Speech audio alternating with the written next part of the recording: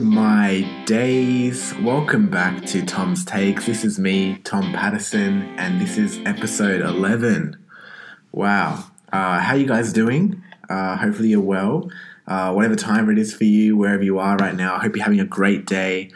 It's been a while. It's been a little while. Sorry if you've been missing me. I've been missing doing the podcast. It's been around, I think, a week or just over a week since the last episode. So a little bit of time. It's just been, I don't know, kind of crazy busy, and with teaching last week again, being a bit of a yes man, covering with everything, having to save the day a little bit, with a lot of people still recovering from COVID or being last minute sick or just other things coming up, or then just had a few other big days and I don't know, other sort of errands that pop up or other things on my mind lately. So it's been, that's why it's been a while. And I was just thinking it's like, I don't know, I could have, I don't know, sort of rushed an episode or try to force one, but then it might not have been the best, the best type of episode, or I don't know, something that I look back on and aren't as proud of as much. And I don't know, I just was thinking better to wait, better for things to just settle down, feel in a good place again and relax into it and try not to force it out there. And I know it's Wednesday. I think I'll try and do 2 episodes each week, and then like Wednesday and Sunday, those are good days for me. So we'll see. I don't know. It's been like I said, it's just been busy this week, and I don't know, since like the year started out really well for me, and it's still gone well, but January, February was in like a really good rhythm with like, I don't know, doing physical activity and taking care of myself, like, I don't know, eating well and being hydrated, and I don't know what else, like like making sure all my spaces are clean, and I don't know, doing everything that I'm committed to. And then COVID happened in March and was out for a little bit with COVID, and I don't know, maybe tried to rush back into things too fast after COVID and tried to keep working online during COVID, and then ended up sort of like overdoing it, getting a sort of secondary, I don't know, like a secondary flu or cold, like a super rhinovirus sort of thing that's been going around lately. So like straight after I got COVID, like had 3 or 4 days where I felt good, and then got sick again. And that had lingered on for a while, like end of March, April sort of thing. And then it's been really nice. Like we've been helping out like with the house sitting and stuff, but went straight into that afterwards. And with the dog sort of thing, like cry me a river already. But then I don't know, I get allergic to dogs dogs that shed fur or shed hair sort of everywhere, like my nose and throat. It's like super sensitive to that. So then it's like, I don't know, sneezing all the time still, like you just get over the cold, or like I feel like I'm just getting over the cold, and then I'm like have that sort of hay fever symptoms for another month or so while we're house sitting and take hay fever tablets every day sort of thing. And then now sort of settling back into where we usually live. And then it's like just been crazy covering and stuff. So I think lots has been going on. I'm enjoying a lot of it, but I think this is the first time now that's like, okay, just take some time, settle down into everything and take it easy, and just, I don't know, get back into the rhythm of how I want to go to the gym and do my push-pull legs sort of split, and then, I don't know, make sure I'm taking care of my body, putting good fuel into it, and drinking lots of water, and keeping my spaces tidy, try to be organized and be on top of stuff. So that flows on to help everything else. So I think I'm just, I was like, let's take a few more days and get back into that rhythm and, take it easy. Try not to do too much, and it'll be better in the long run. So I appreciate your patience. I appreciate you waiting. It was hard for me to resist doing the episode with lots of things coming out too. And then I was like, the Warriors made it through the final, and the Champions League happened, and the Premier League finale sort of thing. And then Miami Heat in Boston, so many things are happening. So I was like, I could do almost like an episode thing for each. And I was like, no, just wait until where we are now, and I can sort of recap it all a little bit. So that was hard to do, but it's good to be patient, and we're here now, so that's okay. But yeah, just settling back into the rhythm. I'm getting into the groove of stuff again, and taking some deep breaths. And the semester's sort of winding down now. We're gonna have like the second lot of prac exams, which will be so intriguing. Very intrigued about. I think, like I said before, it's like I mentioned that we're gonna do that. Like the tens machine, and do some like hands-on, moving people's joints around, like as a treatment, like the hands-on sort of kind of like massage, but like a little bit more intense, and then some exercise sort of stuff. So yeah, just keen to see how creative the students get, and yeah, that'll be interesting and fun. So I don't know, positive that the semester's winding down. That will help me get back into my rhythm a little bit. And anyway, I'm going to try Wednesdays and Sundays, and then if something crazy happens and I need to sort of get an episode out, like something crazy in the sport world, there'll be exceptions. But I think from now on, Wednesday, Sunday should work pretty well. So it's Wednesday today. It's Wednesday today for me. I'm feeling good. I'm taking it chill. I'm back in my rhythm. So let's do this. So before we get into the sports sort of section, it is a sports podcast, but a few things have happened in the last week or two that I think, I don't know, that I might just chat through. Pav with netball, like 2 weeks ago, her team won their first game, like I think it was the fourth game or fifth game. So they're 1 out of 4 or 1 out of 5. And then just this week that passed, like a few days ago on the weekend, they lost a close game again. But congrats to them for winning a game. And I don't know, every week it's been cool to see the team get better, and especially Pav play even better and better, especially when she's been playing out of position. Like she's playing wing defense a lot for this team, and that's kind of because like a lot of the other girls have their sort of preferred position, and then Pav, the superstar that she is, can kind of just like, jack of all trades, go anywhere. Basically, she'll tell you that's like, I can play anywhere apart from goal shooter, basically. So she's really, really good in defense, though, and I think her preferred position would be goal defense. So I don't know, a little bit like frustrating for her to like play out of position each week, but she's been doing her homework. She's like out there watching YouTube videos about how to defend better as a wing defense, and it's showing. It's been really, really impressive, and she's sort of trying her best each week, and such a team player. So yeah, shout out to her and the netball team, especially for getting the first win. Hopefully they can have some more wins in the next few weeks.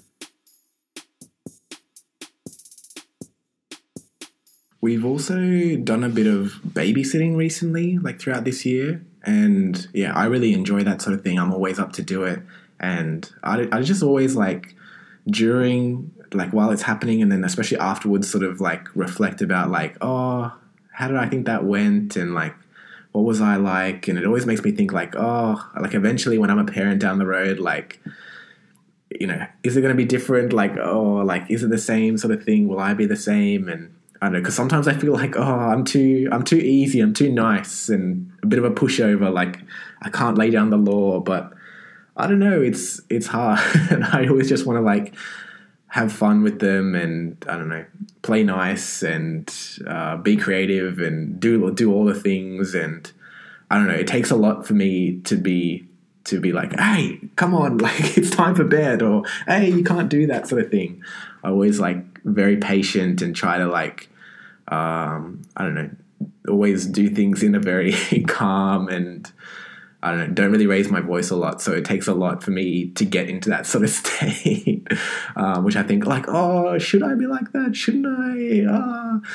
I don't know. It's hard, and it's like, oh, will I be different if it's my own kid, or is this like, oh, because it's someone else's kid? It feels weird to like kind of pull out the discipline card or like lay down the law sort of thing. But anyway, I've like enjoyed myself every time we babysit, and all the kids that we've done it for are really cool and really great, and had a lot of fun with. So yeah, it makes me look forward to doing more of that, and eventually being like a parent down the way. Like that's something I look forward to a lot. And I think just, that's always on my mind, is just like try to be consistent, try to just be fun, be happy, be positive, be nice, be kind, be caring. You know, I think too, it's like don't treat them too much like a kid, and that doesn't mean don't be like harsh on them, but like don't treat them like, just treat them like a real person. Treat them like not that they're subhuman or less than you just because they're a kid. Like just, be normal. Treat them like, treat them like an adult, but in a fun way. Like ask them their ideas. Ask them like what's fun for them, what they want to do.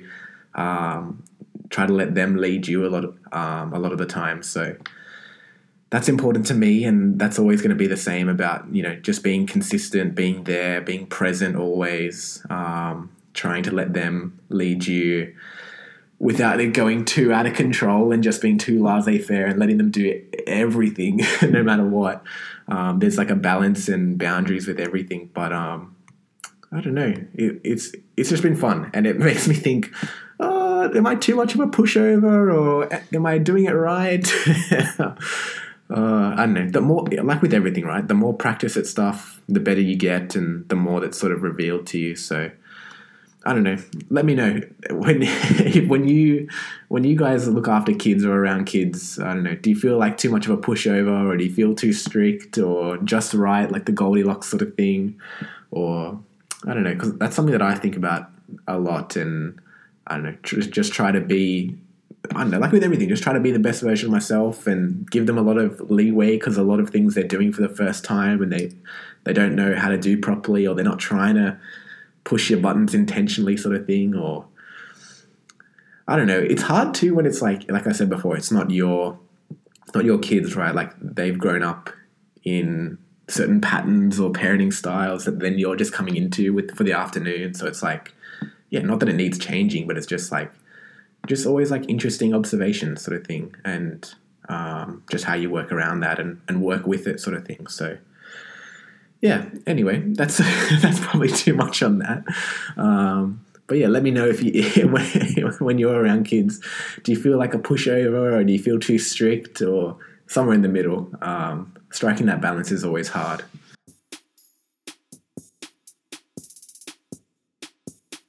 In exciting news as well is that Pav, myself, and two of Pav's and my good friends like Josh and Maddie and their 1-year-old kid Ezra, we're going to all go to Queensland in about 3 or 4 weeks. And that's like the first sort of big holiday since COVID started for Pav and I.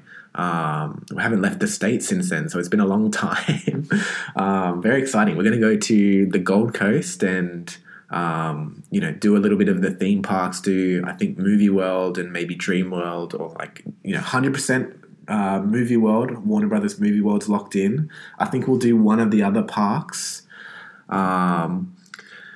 which will be really exciting. And I don't know, I'm sure there'll be enough rides for a 1-year-old, but I think just them being there and, experiencing the environment and the people and, characters walking around and getting some photos and some cool food and some little kiddie rides will be very fun for Ezra as a 1-year-old. And then, I don't know, I've never been to the theme parks up there in the Gold Coast, so I'm super excited. About 3 or 4 years ago, I did a placement in my physio degree in a place called Murwillumbah, and that's like only like an hour or so from the Gold Coast, but it's like right up the top of New South Wales, but a bit inland, bit west. So in the middle of nowhere, a very regional place.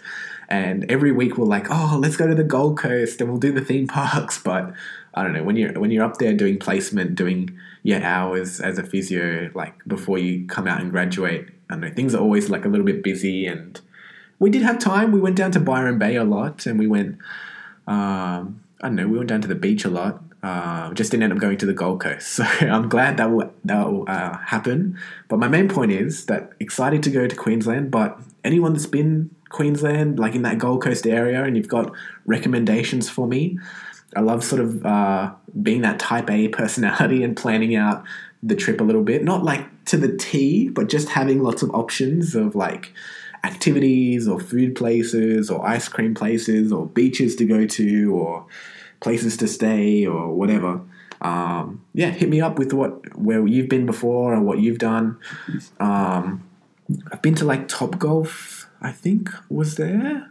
And I love, Top Golf is very, very fun. If you haven't done that before, it's like a driving range, so a golf driving range, but there's little, it's kind of like electronic out there on the sort of field sort of thing. So like they have these holes and you whack your ball from like the starting position and you're trying to, obviously get it as close as you can into the hole, but then wherever it bounces, you get points sort of thing. And rather than just sort of whacking it and seeing how far you can go, you can obviously still do that, but then you can try to see like how accurate you are and verse your friends about like, okay, you take 5 shots, I'll take 5 shots, or 10, 20, and see who can get the most points based off, how close it gets to the hole. So that's really fun. Definitely we'll do Top Golf. There's a place, I don't know if many people have gone, but I heard about it online that was like Tropical Fruit World farm sort of tour. And that sounded really cool. Like you go out to this farm where they grow lots of fruits, like all these different exotic fruits as well, and you get like to taste test them, go around in a tractor. They show you around this whole farm, how they grow things, different animals that live there. That sounded really, really cool. So I think we'll do that. If anyone's been there, tell me if it's good or if it's trash. Like, oh, Tom, it's a scam. Don't go out there. It's not as good as it sounds. But I think we'll do that. I read online too, there's other like farms or bed and breakfasts where you can go and have a picnic or have breakfast or have lunch and hire like a llama or hire a koala that's just like chilling there with you, with the farmer person, and you can sort of feed it and eat together and take it on a stroll, or have a bit of time with it, just a casual picnic with a llama, have a casual picnic with a koala just chilling with you on the blanket. So I don't know about that. I feel like maybe that would freak Ezra out, our little 1-year-old, but I feel like it would freak me out. So, I was trying to remember. It's like, is llamas the ones that spit on you, or is it the alpacas that spit on you? I remember we for a year 11 camp, a year 11 retreat, we went to this place far out. Where was it? Not Mittagong, Kurrajong. Mittagong was year 12, Kurrajong. And the place that, like the rec center or camp place, was right on a farm, and they had all these, I can't remember, alpacas or llamas, but they would spit on us, and they would line us up from 10, 20 meters away and be like, sorry about that sound, but you know what I mean. They're like winding up in their mouth the saliva and then launching spitballs at us. That was fun. That was a scary time too. We learned very quickly not to get too close to them. Anyway, so there's that type of thing for Queensland as well. Had a look at like different beaches and stuff. It will be June in like 3 weeks, so I guess it's not summertime or anything, but I've heard the water doesn't get too cold, hopefully, up there, so could be good to just dip the toes in. But anyway, apart from that, we're definitely gonna do some theme parks, Top Golf, probably Tropical Fruit World. I'll tell you how that all is, but let me know if there's anything else like must see or must do. Happy to hear. Okay, so first up, let's move to the sporting world now. So first up, so many people in my DMs have been like, the bet, Tom. Oh no, Liverpool. The bet. It all went wrong. I should have taken the cash out. Should have taken the guaranteed 20 grand. And I was saying, the Premier League's locked in for Liverpool. It's just the Champions League, and then lo and behold, the podcasting curse returns, the podcasting jinx returns, and Liverpool lose the league in extraordinary fashion. I don't know, very entertaining that, but it came down between Liverpool and Manchester City. Manchester City being 1 point ahead in the final day, and they both play one game.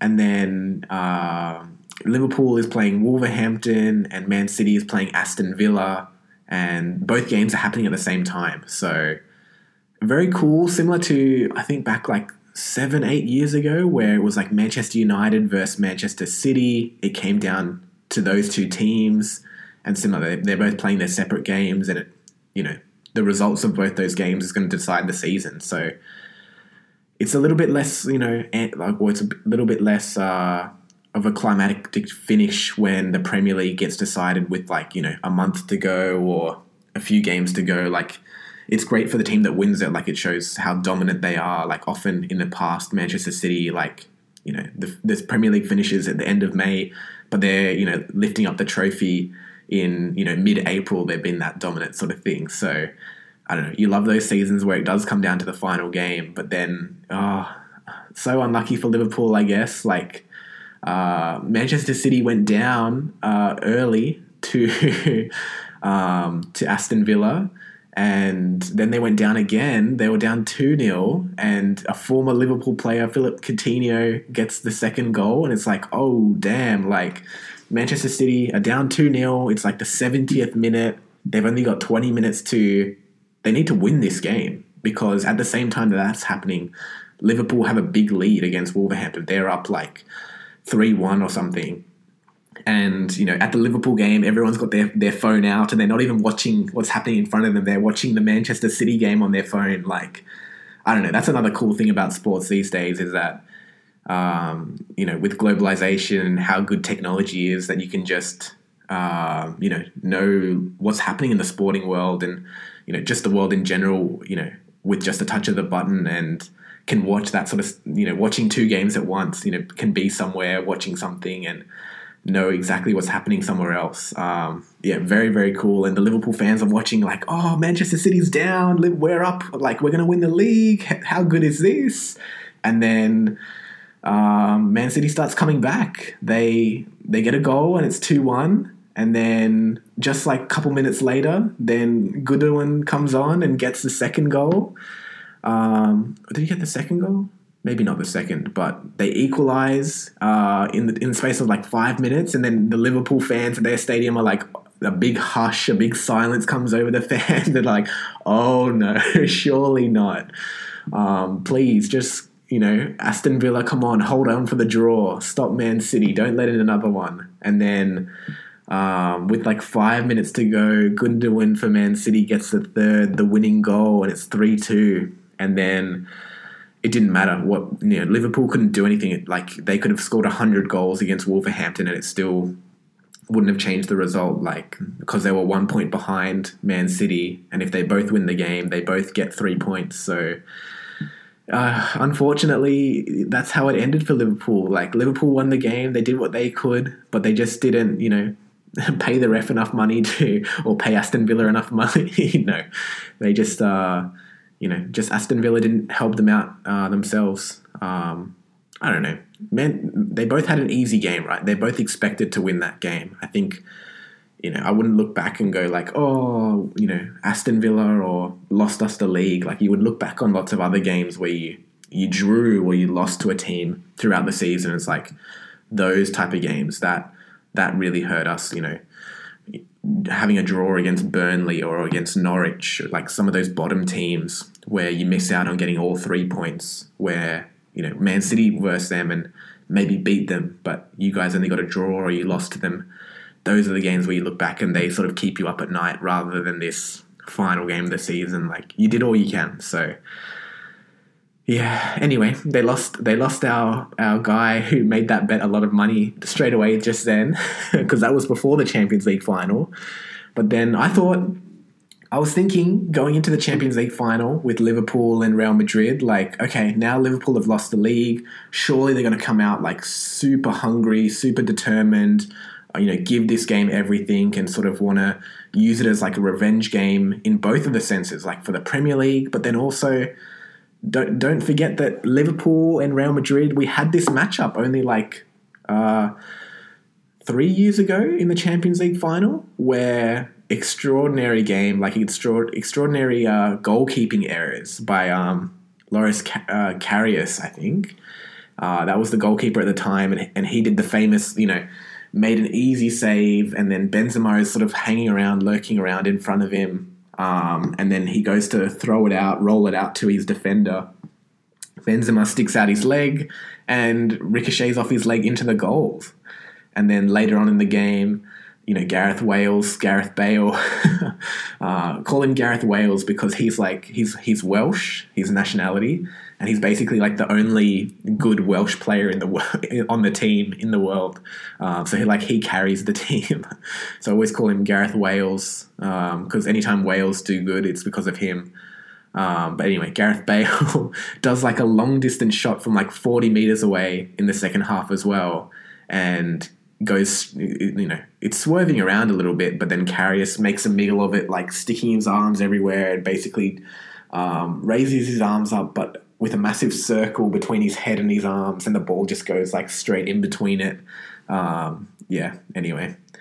So that cost them in that game. So I think ever since then, Liverpool's like, damn, we lost that Champions League final. And that was before they won it the year after against Tottenham. So they still, that one stings in their memory. They've lost a lot of sleep over that Champions League final as well. So they wanted to, like I was thinking before the game, they wanted to avenge the Premier League loss and still come away with a triple, winning 3 trophies that year.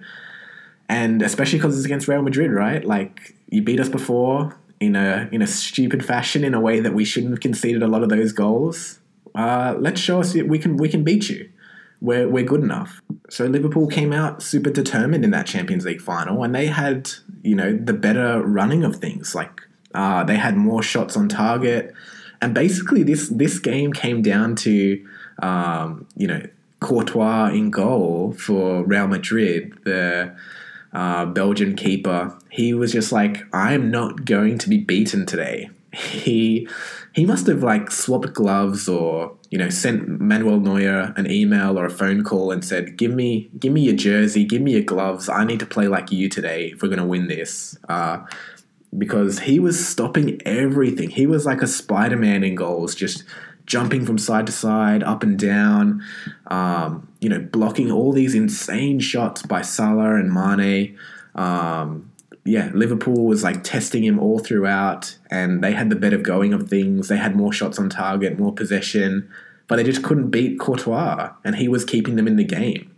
And there were shots like, not, that's an easy save, or you expect him to save that. It's like, damn, the opposite. We don't expect our keeper to save that. If that goes in, that's on us. We should have defended better, or we need to get out and put more pressure on the shot. How can we let our goalkeeper down like that? Or that's top corner, no one saves that. But apparently Courtois saves those. So, he did an incredible effort, and he came out with something to prove, because, he's been at Real Madrid for a little while now. But he wasn't, the goalkeeper for a lot of those. Like a few years ago, Real Madrid, like, when was it? 2016, 17, 18, I think, that they won the Champions League 3 years in a row. And he was on that roster, but he was not the main keeper. It was like Keylor Navas, and then even before then it was like Iker Casillas. So Real Madrid have had some like clutch keepers and won a lot of trophies, but he hasn't, felt like, I think, that his name has been on that trophy and deserving of, the winner's medal in the past. So I think he came out with a lot to prove today, to go, I want to carry the team to victory. And I think, coming from a team like Chelsea before, where like recently they've won the Champions League too, that's like, oh, you could have stayed with Chelsea and still had a lot of success and maybe won the Champions League with them, because, they won the Champions League without you. So it looks bad if you move away wanting more money and thinking you're a bigger and better player than the club you're moving away from, to a different club, and then you don't have success, but they have success. That would sort of eat at you a little bit. So just like Liverpool came out determined after losing the Champions League final a few years ago and losing the Premier League, Courtois came out determined as well. I think like the rest of the Real Madrid players too, because they haven't won the Champions League since, just like a little guy, Cristiano Ronaldo, if you know him, since he's been on the roster. So they're wanting to reclaim the crown and prove that, why they've won the Champions League the most times. I think they've won it 13 or 14 times in its history. So, they really are the kings of Europe, and they had something to prove too, that they can win this competition without Ronaldo. And, they showed that. Courtois basically was like, nope, I'm not letting anything through today. I'm just going to be a brick wall. And then, Vinicius Jr. gets the goal that lifts them to the trophy. A bit of a controversial thing happened in this game, though. Like, in the first half, Real Madrid was able to find the back of the net first, and it was in a sort of scuffed fashion, like in the Liverpool penalty area, like in their defensive zone, a Real Madrid player like shoots the ball, and then it ricochets off Fabinho, a Liverpool player, and Benzema is like standing in like an offside position. But it's interesting, like the rule, and sort of why I don't like or have lost my love for soccer a little bit, because I used to wake up every game for the Champions League, whether it was group stage or the final. Like, I'd be waking up at 4 a.m. listening to all the pre-game and watch the game, and when it's like those cold early hours of the day. But now I haven't watched a full game in soccer in a really long time. So it was like the first time with the Champions League final to watch a full game of soccer. And it's things like this with VAR and this sort of stuff where I think they need to improve the game tremendously, because it's so much of it is interpretation and bad camera angles. I don't like the camera angles that they use. It's always like determining offsides with VAR that are minuscule and doesn't matter. And, no one wants to watch soccer. No one wants to watch soccer when it's like a 0-0 draw, right? No one wants to give up 90 minutes of their time to see people just pass the ball around in the middle of the field and nothing exciting happen. We want to see, a 4-4, 5-4, 4-3 type of game where both teams are in it. We value attacking and shooting more than defense, right?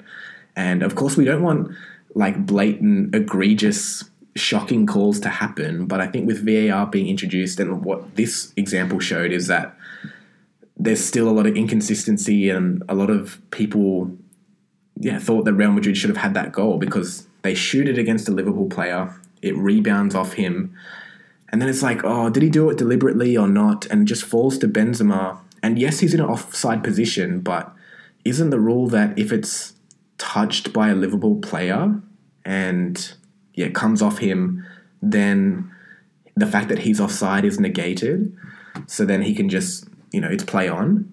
But then, I don't know, I've seen lots and tried to read lots about it's supposed to be if the Liverpool player intentionally intentionally passes the ball to Benzema. But that rule doesn't make sense, because it's like, when would any Liverpool player intentionally pass it to someone in an offside position and allow him to score a goal? Like, that doesn't make sense, because it would never happen. No opposing defending player is ever thinking that. I like the way it's just keep it clean and simple, that if it comes off the opposing player, whether it's a ricochet or not, it's a bit bad luck, but I don't know, play on, right? Or just say it, offside is offside, whether it comes off someone or not.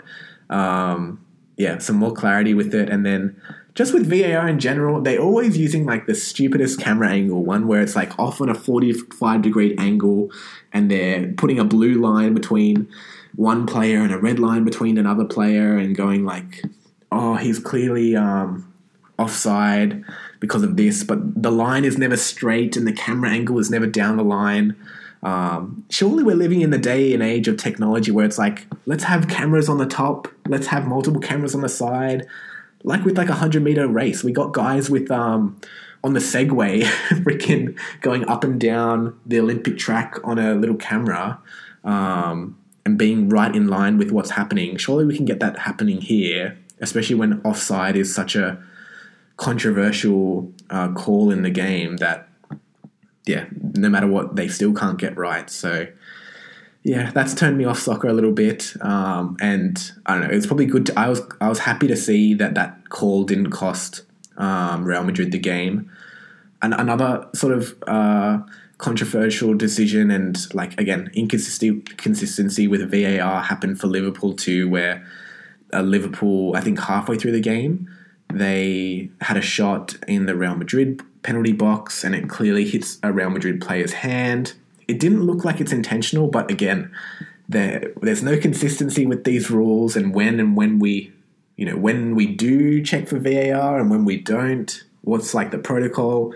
Because it used to be like, okay, anytime a player calls for it basically or makes a big fuss, they'll stop the game and let's check VAR and see if it was a handball. Then now it's like, whenever the ref feels like it basically, because this one looked unintentional, but it clearly touched the player's hand. So I'm like, that looks like a penalty. But they didn't award it.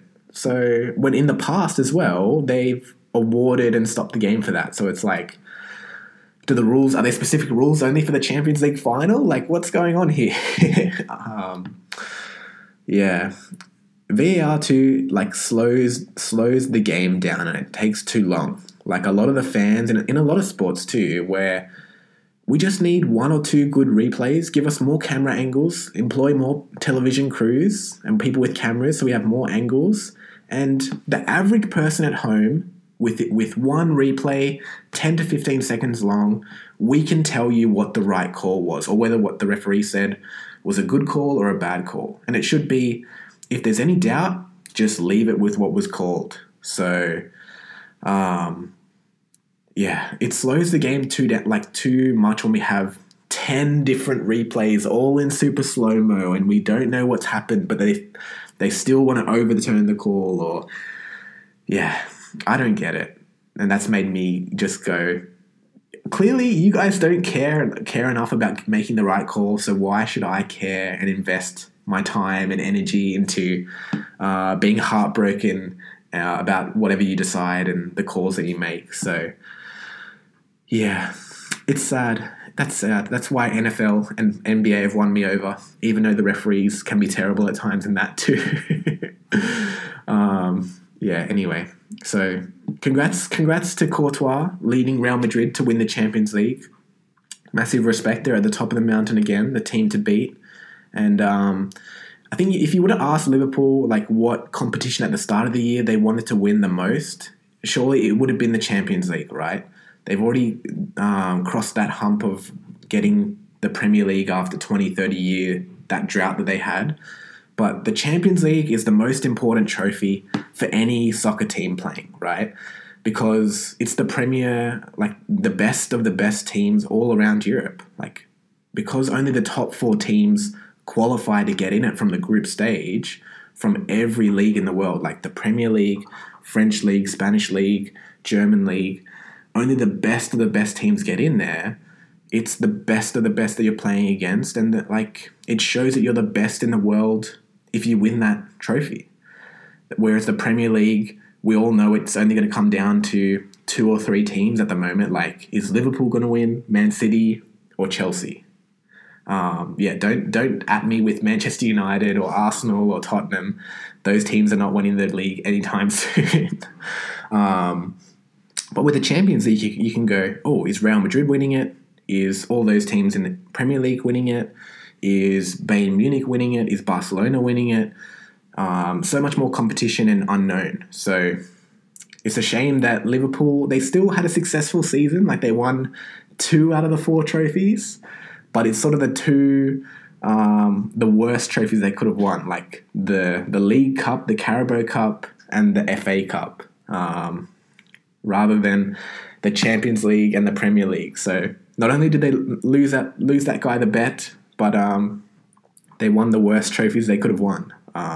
Still better than nothing, but a bit of a sour taste left in your mouth after that season, I think.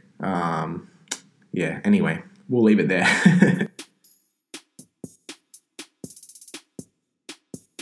Alrighty, let's move to the NBA now and wrapping up like the Western Conference and Eastern Conference finals. So we had the last 4 teams, like, so 2 on the West and 2 on the East, and then now we'll have the best of the West versus the best of the East. But let's look at how each team got there. So Golden State made it through against Dallas Mavericks, and they won that series in 5 games. So they won it 4-1, and that one was an interesting one, or intriguing, because both teams sort of play a similar style where it's a small shooting guards and they all just try to run around and shoot threes. It's not, both teams don't really have big size or big players like Giannis or a Shaq, or players that are 7 foot tall and try to dunk on you. It's all let's have little guys run around and be super agile and really good dribbling, and then try to get wide open 3-pointers and 2-point shots.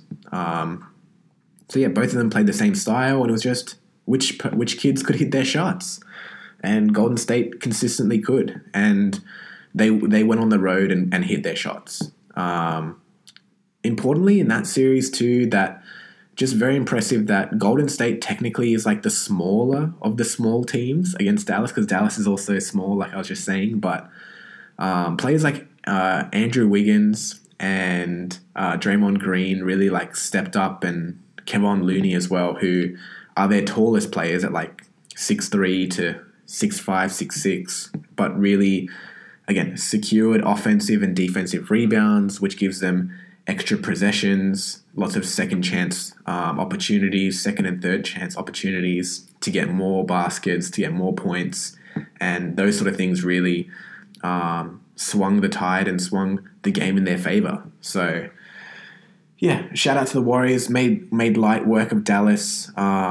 Dallas, it wasn't even that like Golden State defended super well. Like Golden State did this zone marking tactic in defense, which is called the box and one. And what that is, you have 5 players on each team in basketball. So what Golden State on defense is, there's a box sort of thing right under the hoop. It's like in that paint sort of section. So whichever home team it is, like their colors have that in that rectangle right under the hoop. There's a square or a rectangle, and it's in the colors of whatever team's playing. So if Golden State's at home, it's like yellow or blue, and if Dallas is at home, it's like blue or black sort of thing. Anyway, box and one is that you put a person on your team in each corner of that rectangle or square. So that's 4 of your players, and it's basically saying, you will not dunk on us. We're not giving you any easy 2-pointers. We're not giving you any layups. You're not just going to walk it right to the basket and score. We're going to put 4 of our dudes there, and then we might even put, so box and one, we're putting 4 players in the box, and we put maybe another person in the box too, our 5th, or we have just a free roaming person with our last guy. The box and one, that one person is just, he'll go and be the sort of piggy in the middle, the person that's like the middle person in piggy in the middle, trying to run around and go put pressure on whoever has the ball. But those box people do not move unless you come into their area. Like they're not chasing anybody. They're just be chill, stand still. If you come into the paint and try to do anything easy with us or come right to the basket, then we'll start defending you. So Golden State just said, have as many 3-pointers as you want. Have wide open shots. Let's see if you can actually hit them, because we will. And Dallas couldn't.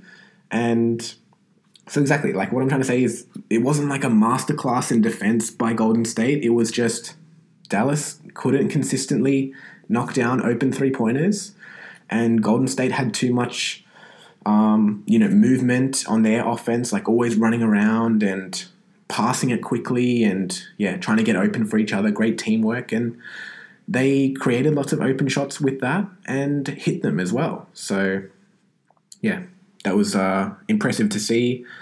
Whereas Dallas, this is like their first time to the conference finals, even, past the first round of the playoffs in 10 years. So no one on this team has been this far before. And, it's going to be tough for them again. I think next year, a lot of teams were injured that you would expect to do well.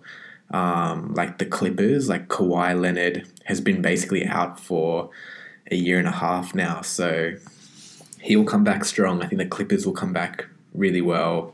Dallas, like it's a little bit fluky. Like they do deserve to get here, but it will be a lot harder road next year just if every team is healthy. I think it took a calamity of a meltdown by the Suns. Not to say that Dallas didn't deserve to beat Phoenix. They definitely did and played well in that game, throughout all of the series. But the Suns kind of had a meltdown, Chris Paul and Devin Booker and DeAndre Ayton going into a shell of themselves.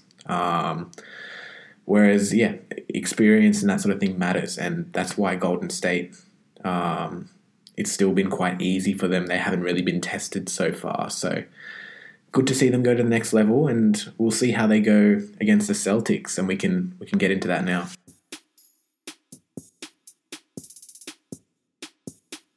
So yeah, like I was just saying, the Boston Celtics finally overcame the Miami Heat. I didn't know if it was going to be possible.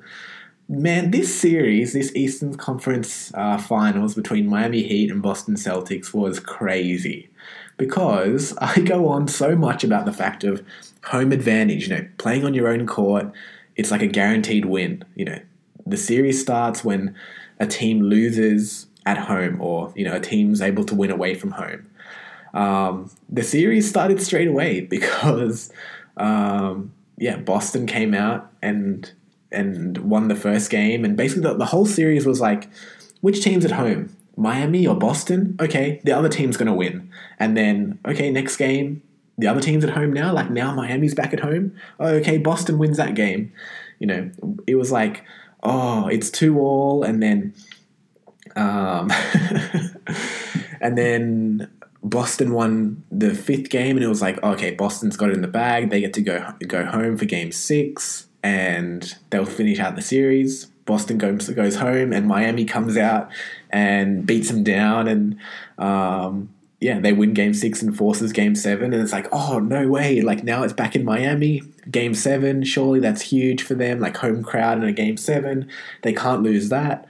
Oh, no, they really lost. They lost that. And the whole series, like, I don't know, Boston played really, really well, like not taking away anything from them, but Miami had a lot of injured players, and it sort of showed. As soon as sort of Tyler Hero was out, then they didn't really have a chance anymore, and it was kind of amazing that this series did go 7 games, because that was just on the back of Jimmy Butler showing up in the playoffs and showing everyone, in the regular season, kind of pacing himself and hiding and, not playing crazy well, like not putting together any like 30, 40 point games, just kind of flying under the radar. But it took everything from Jimmy Butler, like their star player on Miami, to force different wins in this game. Like in game 2, in game 6, even game 7, like he had 35 points. So he, can't look at him and say anything more about him, like, or he lost them the series, that sort of thing. He kept them in it. It's just that he didn't have anyone else in Miami that was ready to step up and help him out, score a few baskets, man. Like Tyler Hero, the guy who won Best Bench Player of the Year, the 6th Man of the Year, he got injured, I think, game 1. And yeah, he was their number 2 scorer. So since then it was like, oh, yeah, this series is kind of over. Miami can defend, but yeah, with Celtics having a big 3 that can score in Tatum, Brown, and Smart, that, yeah, it was only a matter of time, I think. A lot of people in Game 7, it came down, it shouldn't have been that close. Like Boston had a big 10, 15 point lead the whole game in that Game 7, and then Miami slowly reeled it back in. But and then it came down to, there's 20 seconds to go. Miami has the ball. They're down by 2. Jimmy Butler is in transition. He's breaking away, and he shoots a 3-point shot to go for the win, trying to be the hero, and it just hits the front rim and bounces out, and Miami lose the game. And a lot of people going like, oh, that's a bad shot. Maybe he should have just gone and tied the game. I don't know. It's a decent shot. Like, he was having a really good night. Like, he's in rhythm. It's an easy shot, like you do expect him to make. Like, I can understand, like, why not just go for the layup and dribble it around the old defender like Al Horford, who wasn't set and could easily like fly by him. But then it's like you go into overtime and the team's already tired, and yeah, he missed that 3-point shot because he was tired, and he's had to play every single minute of the last 3 or 4 games. Like, he's played 48 out of 48 minutes. Like, usually, and that never happens. Like, usually all the star players, the best players, at least come off for 5, 6, 7 minutes per game. They're not playing over 42 sort of minutes to keep them like, yeah, not super tired, not exhausted, make sure they're fresh and they can hit these big clutch shots when they're needed to in the fourth quarter. And again, when Miami has lots of its players injured, he has to play more minutes, get super tired, and you can see him shoot that shot and he's so tired, but he's got the right line. He just needs that extra oomph to the shot, that extra sort of 5%, which he's already burnt playing more minutes than he should. So, man, it was that close for Miami, and it would have been crazy if they won that series. But yeah, Boston, yeah, like I predicted. So let's go me. No curse for me. Make it through. And they're going to play the Warriors. So Boston Celtics from the East. Best team in the East playing the best team in the West, the Golden State Warriors. That game's going to start on Friday in Australian time, I think at 10 a.m. So yeah, this will be a really, really fun series. Both like very evenly matched, and yeah, very excited for that one. Oh, just before we get into Warriors Celtics, there was like a funny moment between the Golden State Warriors player Draymond Green and the Miami Heat players, because, you know, after Game 5, where Miami Heat lost in Miami, they got pumped. I think they lost by 20, 30 points. Boston really like curb stomped them. And, you know, they're leading the series now 3-2, Boston are. They're going back for Game 6, like I said, in Boston, where they should win. And then Draymond Green, you know, joins the TV program, joins the podcast, and someone asks him, like, who do you think the Warriors will play in the finals? Because the Warriors just made it through and they're waiting for either Boston or Miami. And he's trying to play coy at the start, like, oh, you know, we play who we play, we're ready for anyone, blah, blah, blah. And then the other person, the host, really pushes back and goes, like, come on, like, who are you going to play? Tell us, like, an answer. And then Draymond Green, the Warriors player, goes, I'll just tell you who I think we're going to play. Like, Boston are in the driving position now. Lots of Miami Heat players are injured. We're getting ready for Boston. We think we're going to play them. And then apparently, like, lots of the Miami Heat players took offense to that when it's like, it's the right call. You know, all TV analysts, all basketball players, all fans, the media, Twitter, everyone was saying Boston are in the driver's seat. They can't lose this from here. It's going to be Boston Warriors. It wasn't like Draymond Green made this outlandish statement saying, oh my God, like the Heat are trash. Like, there's only one team we're going to play. It's Boston. He did try to like avoid it and be respectful about it and that sort of thing. Anyway, the Heat players like PJ Tucker and Udonis Haslam, they took so much offense to it, like made it like billboard material, like, oh my God, we're so angry, everyone's counting us out, like we just got to believe in each other. Anyway, that fueled them maybe to win the game number 6, and they came out being like, oh, we're gonna show you, we're like, Miami's gonna play the Warriors and we're gonna beat you in the finals. And yeah, I think that Draymond Green was doing a big brain move because he was trying to go, you know, Miami is actually the easier team and they're injured, they're depleted. I bet he would actually want to play Miami. So he's trying to fire them up. And not that he doesn't want to play Boston. Like, I feel like he's ready for Boston, and the Warriors are still favorite against Boston. But I'm sure he would rather play a Miami, right? If you're like, why would you want to play, you know, someone at 100% of their strength than at like 50 or 60%, a different person? So yeah, it's an easier matchup. I bet he was like big brain, like, let me try to fire up the Miami Heat players, try and spark them to victory, because I feel like that's an easier game for us. So it's a win-win either way. If Boston makes it through, I'm right. I didn't get it wrong, and I'm showing respect to Boston, and there's no bulletin board material for them. If Miami makes it through, like, I've started a fire in their belly, put the fire back behind their eyes, and you know, we didn't want to play Boston, or we'd rather play Miami than Boston. So that's good for us anyway. So I think Miami Heat got baited into like not seeing what he was trying to do. So anyway, very smart move by Draymond Green, trying to fire up Miami to win the last couple of games. It worked in Game 6, but didn't work in Game 7. You know, it came close, but they're going to have to play Boston in the finals and beat them. So yeah. Anyway, big brain move by Draymond. Let's go.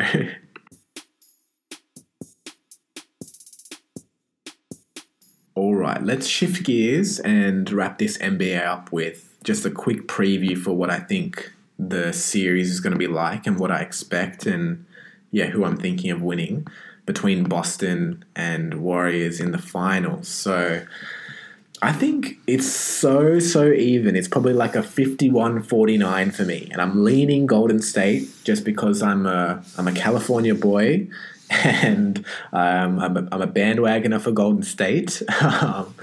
But yeah, I think that the championship experience, Celtics have never been to this stage before, this team. The last time they played in the NBA Finals was in 2010.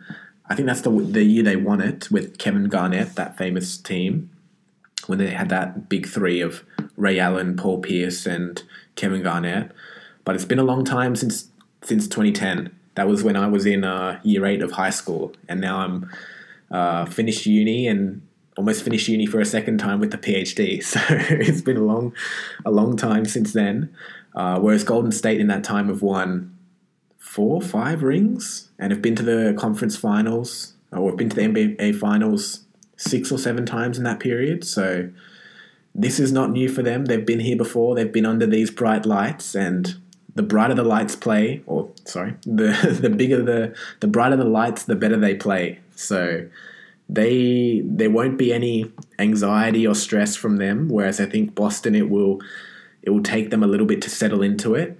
And that's where, even though Boston will have home court advantage, like it might be a bit of a disadvantage because those first few games they're expected to win, and it might take them a little bit of time to just get used to being in this scene. So I could see Golden State snatching maybe game 1 or game 2 and running away with it from there.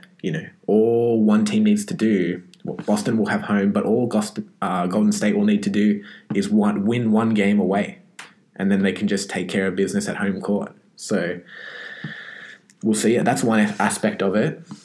I think, one disadvantage for both teams, like let's start with the Warriors, is that Warriors, like I said before, they haven't really been tested at this point. They've kind of had the easier road to the finals, where they beat a depleted Denver Nuggets, where it was only, the MVP Jokic on the team. Like usually there's a big 3 in Denver of, Jokic, Pittman, and Jamal Murray, but both, it's Porter, not Pittman. I'm thinking Michael Pittman Jr. It's Porter Jr. It's the basketball player from Denver. Anyway, getting my NFL and NBA mixed up. Anyway, there's a big 3, Jokic, Porter, and Jamal Murray for Denver, but both Porter and Jamal Murray have been injured the last year. So it's really just been, Jokic versus the world, and no one expected Denver to win. Golden State won that series easy in 5 games. Same with Memphis for Golden State too. The next round they played, it was really just Ja Morant. It's like they've played lots of one-man teams, the Warriors, to get here. Jokic with Denver, Ja Morant with Memphis, and who did Golden State just play? Luka Doncic and the Mavs, right? Just one player, one star player versus the Warriors, who have, a team, a homegrown team that built themselves, and it's not just Steph Curry versus the world. And you can't be mad at it because they built it themselves. There's no Kevin Durant anymore to pull them over the hump. Like they've done it themselves, but it's Steph versus Steph, Clay, Draymond, Kevin Looney, Andrew Wiggins, Jordan Poole versus the world. And yeah, that's so much more scary and dangerous for other teams, having to beat a whole team rather than just let's shut down your best player and make someone else beat us. So it's the first time for Golden State where they have to shut down multiple people. It's not just Jason Tatum, he's the Celtics, versus the Warriors. It's, if Jason Tatum isn't having a good night, we've seen Jaylen Brown be able to score 20, 30 quick points, 2-pointers and 3-pointers, be able to dunk and shoot from long distance. Or, they have Marcus Smart, who just as easily can drop 20 as stop his opponent from getting 20. Like that's such a valuable, underrated skill to be able to not just get 20 points, but stop your opposing player, the person who's marking you, from getting 20 points. Like go and stop Klay Thompson from getting 20, but go and make sure you have 20 as well. That takes such good conditioning, stamina, endurance, takes a lot of effort, but he's proven time and time again he can do it. So that's just, Boston has a big three themselves. Even though Golden State have a big three, it's the first time Golden State will have to really play a team and not just shut down one person and, hope the bench of the other team doesn't beat them, which they've been able to do. I think Golden State should be able to do it, but again, it might take them a couple of games to work out their tactics properly and to do something not new, but just they haven't been doing so far in the playoffs. And then on the other side with Boston Celtics it's sort of different for them too. Like the weakness is they haven't played anyone like Golden State so far. Like they've had the harder road to the finals, and it's massive respect because they're on a big revenge tour. Like Boston is like I said before, it's been a long time since they've been to the finals, like the grand final, but they're usually in the playoffs every year. But they've been one of those teams that sort of chokes it away a little bit, like go out, bow out too early in the playoffs every year. Like they should be making it further. So I think 3 years ago they got beat by Milwaukee. 2 years ago they got beat by Brooklyn. And the other way around. 3 years ago they got beat by the Heat. 2 years ago they got beat by Brooklyn. Last year they got beat by Milwaukee. And then this year they've beaten all those teams. So they've added their scalp to the backpack and been like the Grim Reaper knocking on the door, taking down all the evil exes for them. They beat Brooklyn in the start, then they beat Milwaukee in the second round, and they just beat Miami Heat. So awesome for them. But all of those teams play very differently to Golden State. They only just have one big player, right? So Brooklyn with Kevin Durant. I know Kyrie Irving is on Brooklyn too, but he wasn't really there, didn't really play super well. So it was really again, they just shut down Kevin Durant. With the Bucks, there was only Giannis there. They all play a similar style, even Heat. It was only Jimmy Butler. So they're just having to, when they defend, only worry about one person who's scoring. Like for Golden State, they've got more than one dude. It's not just Steph Curry. Like I said, it's, if you stop Steph, you got to stop Klay Thompson. If you stop Klay Thompson, you got to stop Jordan Poole. If you stop Jordan Poole, you got to stop Andrew Wiggins, Kevon Looney, Draymond Green. They're just so multifaceted, and lots of people can score. Everybody on their team can score in double digits. They don't just have one Luka Doncic or one Jimmy Butler or one Giannis who's just going to get 40 points. And it's like, okay, we can deal with one person getting 40. Someone else go and get 20 or 30 points. We can stop that other person from happening. But it's a lot tougher when lots of people can drop 30 or 40 and everyone can drop 10 or 20. So it's going to be really exciting to see. I think it comes down to, again, it's a bit bait or cheesy to say it, but Golden State's been here. They know what's expected. I think the Celtics have a great team. I think it'll take them a few games too many to settle into it and to work out how to actually defend Golden State. And they just haven't done it before. So let's see. I think it will go 7 games though. I think this will be such an exciting series, and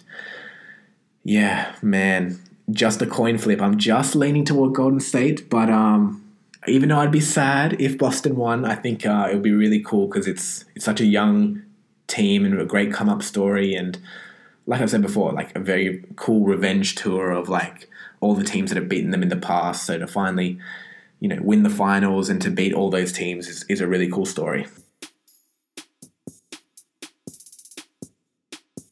Just one or two more things with this finals preview that I'm really excited or could be key sort of defining moments in who wins this matchup is that for Golden State, their biggest weakness or what's going to stop them from winning the championship through these 7 games is that they need to limit the amount of turnovers they have, especially unforced turnovers.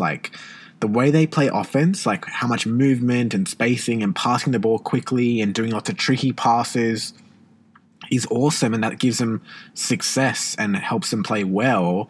But in the same breath, sometimes they're trying to do too much on offense and do a wayward pass out of bounds, or try to be too tricky, or the defender anticipates it, or that Steph Curry does a too crazy of a shot, or Jordan Poole tries to copy Steph Curry too much, or they're taking out of rhythm shots that they forcing turnovers too much, especially unforced turnovers where they're just trying to be too tricky or too silly, or not taking care of the basketball enough, not taking it seriously. That's going to get them in trouble.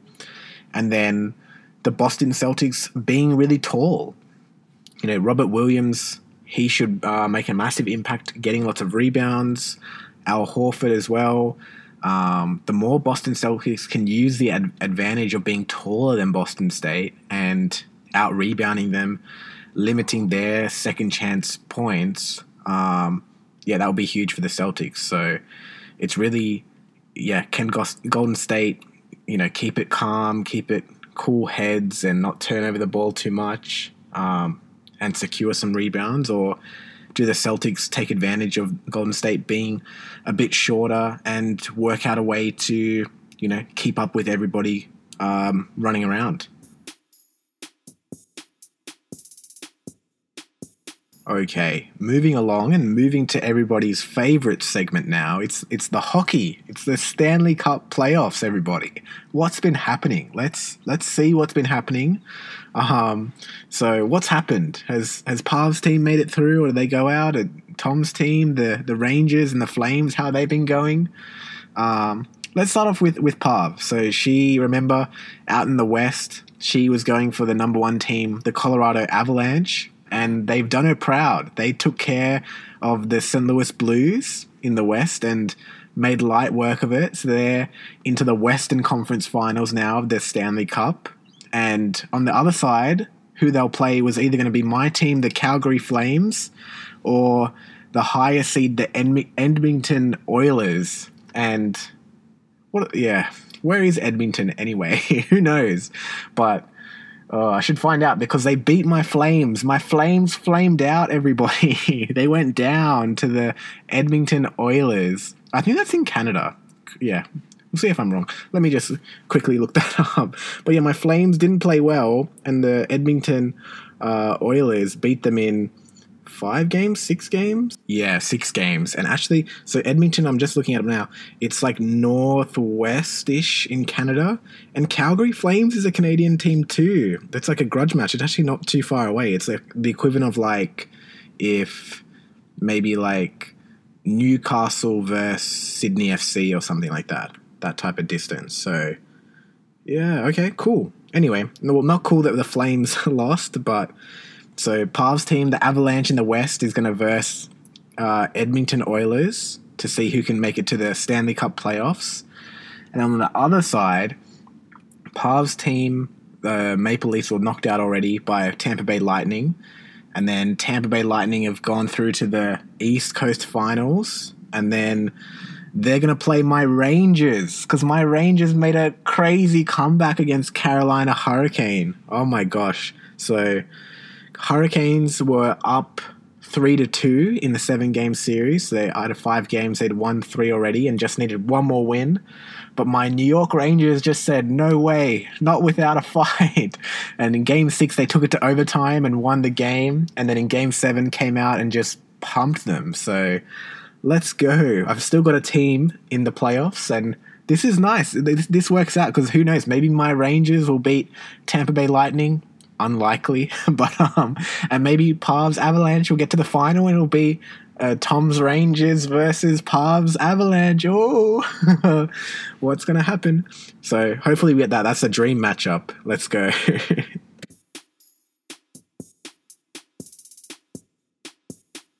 Okay, we're gonna shift gears to 2 questions from my Instagram at Tom Patterson 97. They've direct messaged me on there. I'll read out your questions or suggestions on the show, whatever you want to talk about. We've got 2 people who've messaged me here today, so I'll move to those now. I was thinking about doing some more around the NFL, a couple of things that have been on my mind that we can talk about, but I think I might leave that till after the NBA finals finish up, so we can just keep it clean and move into the NFL as the season sort of comes to a close with the NBA. Anyway, we can get to the first question now. So the first question is from Luke, and he asks, Tom, what's more impressive, Jimmy Butler's season this year with the Miami Heat or the bubble year with Miami Heat where he was able to take them to the actual NBA finals? What's more impressive? Oh, okay. I feel like you can make arguments either way, because I was going to say the taking them one step further to the finals, but I think it's hard to count that bubble championship or that bubble playoff series in 2020 when the whole world was shut down from COVID. So what the NBA did was they asked their friend Mickey Mouse down in Orlando, Florida, to say, you got any room in the inn? You got any basketball courts down there in Disneyland, Florida? And Mickey Mouse is like, yep, come on down. We've got a basketball court or two. So all the teams went into this bubble, sealed it off. All the teams went in that were playoff teams, brought in their trainers, their chefs, all that sort of stuff, and played the playoffs from, in the Mickey Mouse clubhouse. And Miami, came down to Miami versus the Lakers in the end, and we know that Jimmy Butler tried his best and put up like 40, 50-point games, but it just wasn't enough. And there's that famous meme of Jimmy Butler absolutely exhausted where he's got both his arms on the sort of fence after game 6, which is like the losing game, I think, and you could just tell he's got no energy left. He tried his best. Yeah, he did well in that series, but it's hard to take that one serious. So what I'm saying is that with the whole Mickey Mouse clubhouse thing, and there's no fans, there's no home court advantage. It's like just playing pickup basketball. So it's a lot of factors were taken out of that championship and that playoff series, and it's like that championship is kind of worth a little bit less. So that run was really impressive. But I think this season with Miami Heat and Jimmy Butler, it's been very impressive to me because it's shown, okay, he's not just like a one-hit wonder. Like, he's able to show us some consistency and bring Miami back again. And looking at this playoff run, you can't really fault him. It's like, what more could he have done? So I think they're both impressive. The bubble was impressive because he took them almost all the way and so close to the championship. But there was lots of factors that made that a little bit less impressive. Mickey Mouse was on his side. But this year, like all those factors have returned. Every team's on the same sort of playing field. And now, he's shown that he's able to do it multiple times. It does show to me, though, that maybe Jimmy Butler, like a Devin Booker, is an extraordinary player, but like a number 2 guy. Like he can't win you a championship like LeBron can, like who else? Kawhi Leonard, those type of guys. It's just like, I don't even need a team around me. I can just will my team to a championship, just me alone. And it's less common these days, and similar to Giannis last year, right? Just totally put the team on his back. So in my mind, it's impressive, but it shows to me, Miami needs to do some moves. It's like, we need to get Jimmy some help, because right now, and I know they had injuries, but I don't know, injuries happen, and every team is not 100% right now. So it shows to me they need to get Jimmy more help, or Jimmy needs to go to a team where he doesn't have to be the number 1 guy. So I think that's fascinating for me. Alrighty, and my final question comes from Peter, and he says, did you hear Colin Kaepernick? He got a tryout with the Raiders. What do you make of it, Tom? Well, yeah, wow. I'm just as excited as you, Peter. If you don't know, Colin Kaepernick is a very famous African-American, used to be quarterback of the San Francisco 49ers, took them to a Super Bowl in 2015 or 2014 against the Ravens.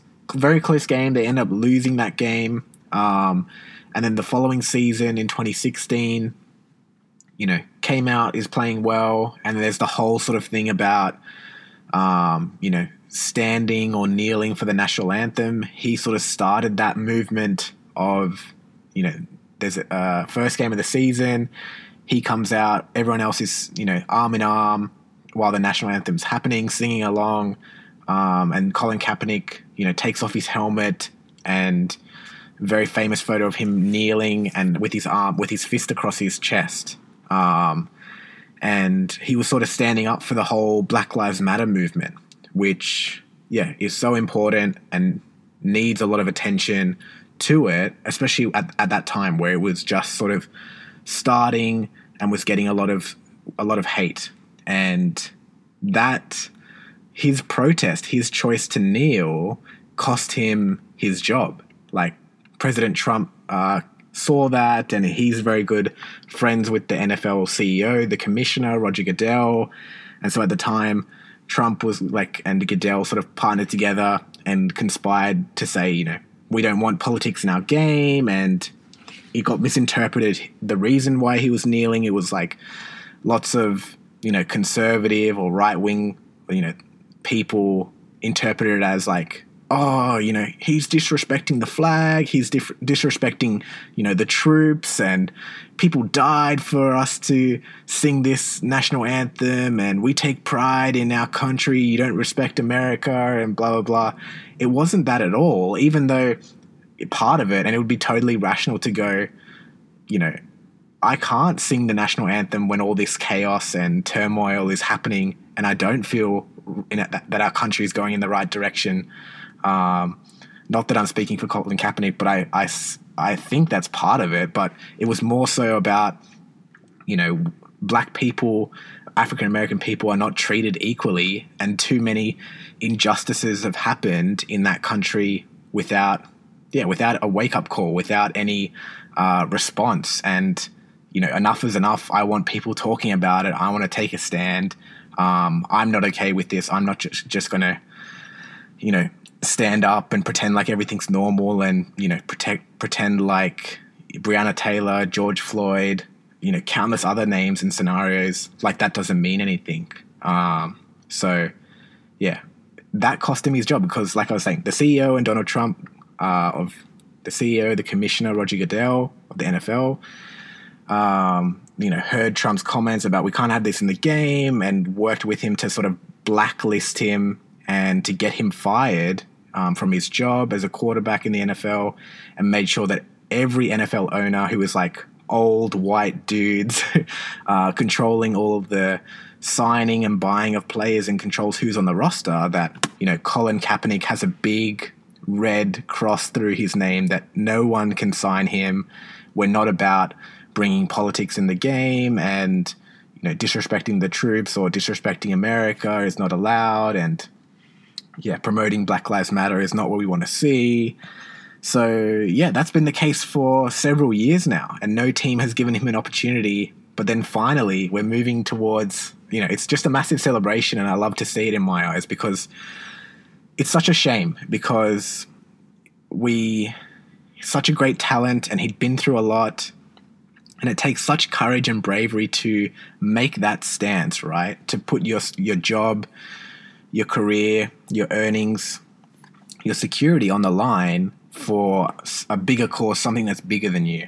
And it cost him so much, but it's so great to see a team give him an opportunity now. And I love that it was the Las Vegas Raiders, that a team that's been through so much turmoil, and a team who just last season sacked their former head coach John Gruden over racist allegations and racist emails, and in the past has been a very, a team with lots of turmoil, like I said, that it's a nice step in the right direction to show and to give Colin a chance and say, why not? And even if he doesn't end up making the team, it's a great, sign of respect and just giving someone equal opportunity and allowing him to prove himself. And because we've had all this talk in the last few years by Colin and his team that he's still in shape and he's trying to work out every day and, practice his throwing, practice working with receivers, and not totally giving up his dream of playing football again. So yeah, I'm so happy that he got the opportunity, and I'm just happy he got the opportunity. Nothing else needs to. I'd love for a team to sign him just as a backup and keep giving an opportunity. I think both from sort of like an ethical, moral, social sort of stance, that's like a really cool, like initiative or way of, like a bit of like retribution for Colin Kaepernick, and sort of like a redemption and forgiveness by the league to give him a chance. Not that he doesn't have to earn it, like obviously that too, but I think it would be just really smart in terms of a business idea. Not that you want to exploit it, but if you signed him to your team, he is such a big name, big icon that like you could send the email out to all your season ticket holders, all your members, and being like, come see Colin Kaepernick, get his second chance, get his revenge tour, redemption season. And if you're struggling to fill the seats, they will be full if you sign Colin Kaepernick. Everyone wants to see him do well, and everyone's rooting for him. So I love that he's finally getting a shot. We'll see what he does with it. Apparently he showed like really good conditioning and endurance. Like he's kept his body in a really good shape, which is crazy because to maintain that elite level athlete, like body composition and what's required to play on that level, if you're not playing for 5-6 years, man, the determination that shows and the perseverance and mental fortitude, my days. And apparently his arm strength is still good. Like he knelt in the prime of his powers. He was only 28, 29, and then the last 5 or 6 years. So that would make him like 35, 34 now. Such a shame, but I don't know. Very cool that he's kept up and kept his strength up in that throwing arm, and he can still throw the ball, not just 10, 20 meters, but make 30, 40, 50 meter throws with accuracy as well, with touch. Man, I'm excited I'd love for a team to sign him, and I'd love to see in the preseason how he goes, and just, how well he has kept in shape, and just so proud of him for, standing up for what he believes in, for what's right, and being on the right side of history. And what an icon, what an inspiration. Takes so much courage to do that, to give up your job, to give up everything that's secure in your life, or everything that's comfortable, to take a stance that we need change, we need to do better, and to be punished for that. Yeah, that's rough. Alrighty, we're going to leave it there. Keep sending in your questions and suggestions at TomPatterson97 on Instagram, or send me a direct message. Thank you guys for all the support. I should have mentioned at the start of the show, but we got 60 followers now. Just cracked the 50 mark last week, and we're up to 60 followers of the show now. If you haven't yet, leave me a review of what you like about the show, what you don't like. That's fine. Don't have to rate it 5 stars. You can be honest, but leave me a review on Spotify or wherever you're listening. Also, what's crazy is that, of course, we've got listeners in Australia, but we've got listeners in the US, we've got listeners in Canada, we've got listeners in Singapore, we've got listeners in New Zealand, we've even got listeners in Belgium. If you're in Belgium right now listening to this, thank you so much. What the heck? Send me a message for whereabouts in Belgium, or outside of Australia. That's so cool to me that people just around the world are listening to this. So, man, that makes me so proud, and it's such a crazy feeling. I appreciate you all. Whatever time it is for you, wherever you are right now. Hope you still have a great day. Have a great rest of your day. We'll leave it there. Thank you for listening.